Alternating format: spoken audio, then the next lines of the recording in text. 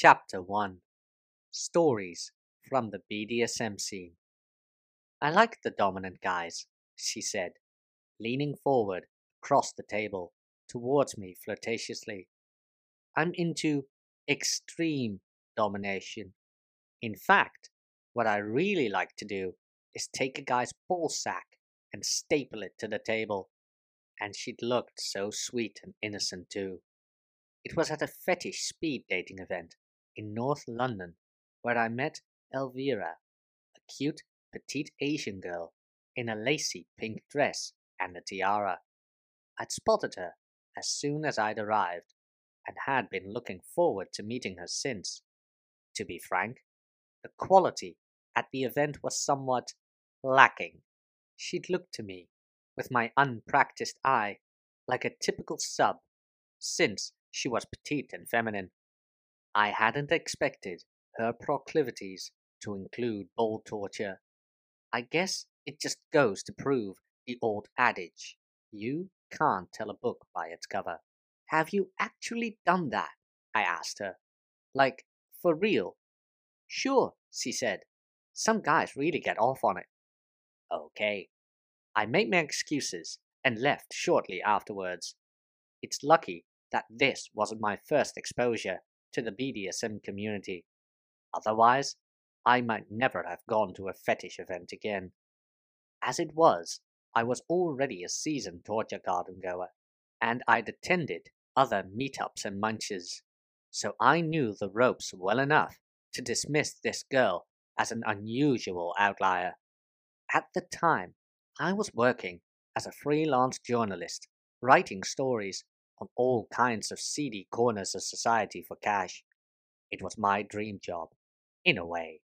I'd written about sex parties, dominatrixes, jogging, porn cinemas, and now this. I was glad Elvira had revealed her ball torture interest. I knew that was going to be the standout anecdote in the article. But this speed dating event, held in a nondescript gastropub off the Caledonian Road near King's Cross Station in London, depressed me more than anything else.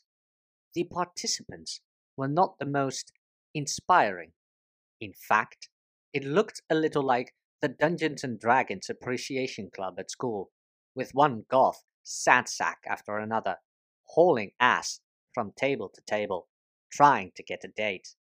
No doubt these were serious fetishists, with a broad and deep knowledge of BDSM play. For me, though, it was a disappointment. This was not what I had entered the scene for at all.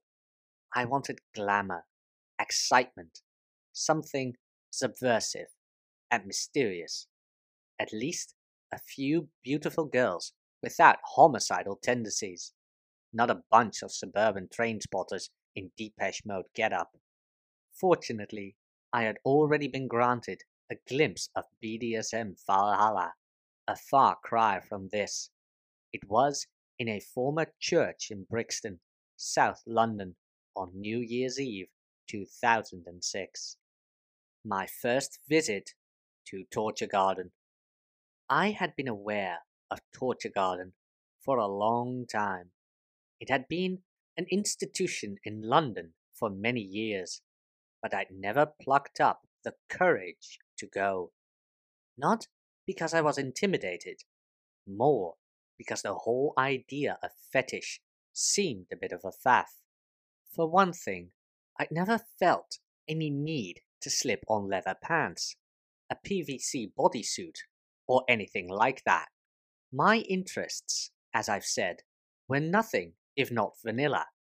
I was interested in meeting pretty girls, yes, but I had no particular desire to stretch expensive and excruciatingly tight clothing over my frame in order to do so. So while I was curious about TG, I might never have ended up actually visiting had it not been for the intervention of a strange and shadowy character. Dr. Yen came into my life. You see, I got into game partially on account of reading The Game by Neil Strauss, but also through joining a new legendary London-based online pickup forum called the London Seduction Society, or LSS for short. The LSS had since been deleted from the internet, which is a real shame since I've often thought about publishing all my old posts on my website. That was not to be. The website was taken down in 2016. Nevertheless, its influence on my game, and indeed my life, is not to be underestimated. A great many luminaries of the pickup world, whose names you will no doubt recognize, were members of the LSS. Tom Torero, Robert Baxter. I was a regular contributor. At first, I was new to game, and so more of a leech than anything, asking experienced guys what best to do in this or that situation. But as I began to go out more, it became apparent that I had a knack for cold approach pickup. At that point, I began posting stories of successful approaches, and my lay reports, stories of when I'd had sex with a girl, became more and more consistent. It had been said by former members that the LSS became quite a nasty place towards the end. While I don't recall that, certainly there could be a degree of jealousy directed at you if you appeared to be doing well when other thirsty guys weren't. In spite of that, there were some great people on that forum, and I made many friends. Principal among these was Dr. Yen. Yen was Italian, a hungry young guy who'd been bitten by the game bug and was keen to get good fast. He was also a talented writer, and his posts and eye-popping stories from his past, documenting successes as well as failures, were full of detail and color. They brought the whole process of pickup to life in a way that was entertaining, amusing, and very human. I was drawn to Yen, but I forgot how we actually first made contact, or even when we first went out to do game together. Whenever it was, we did finally meet. I remember we hit it off immediately.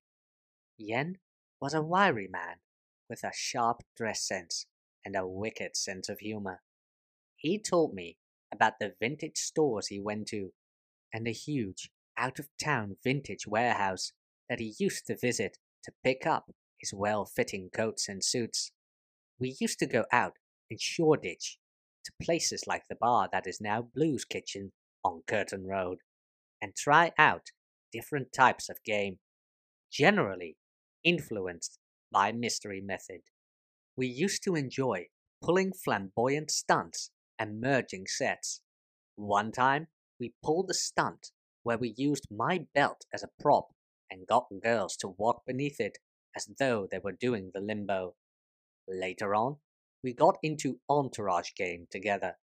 This was a fashion in London for a time, taking advantage of the fact that some of the glitzier clubs would incentivize and even pay players to bring hot girls inside to sit at tables in the VIP section and drink overpriced champagne.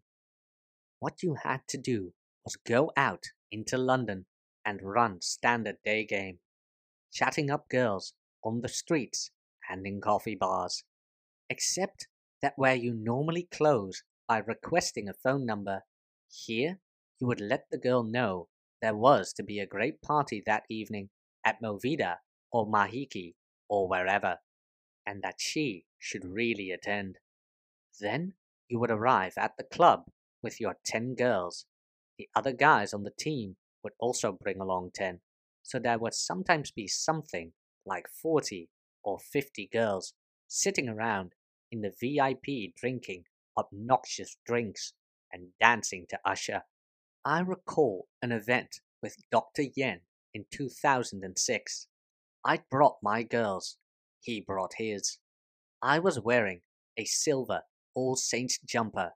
He was wearing a well-tailored pinstripe suit with a red silk shirt.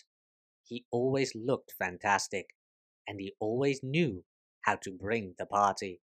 Intelligent, with a fiercely analytical mind and an unerring ability to dissect and implement new game concepts, he was one of the few other people around back then who I really respected in the community. I don't remember exactly how I found out that Dr. Yen was into Torture Garden and the BDSM scene. I assume he started posting about it on the LSS, and I cottoned on that way.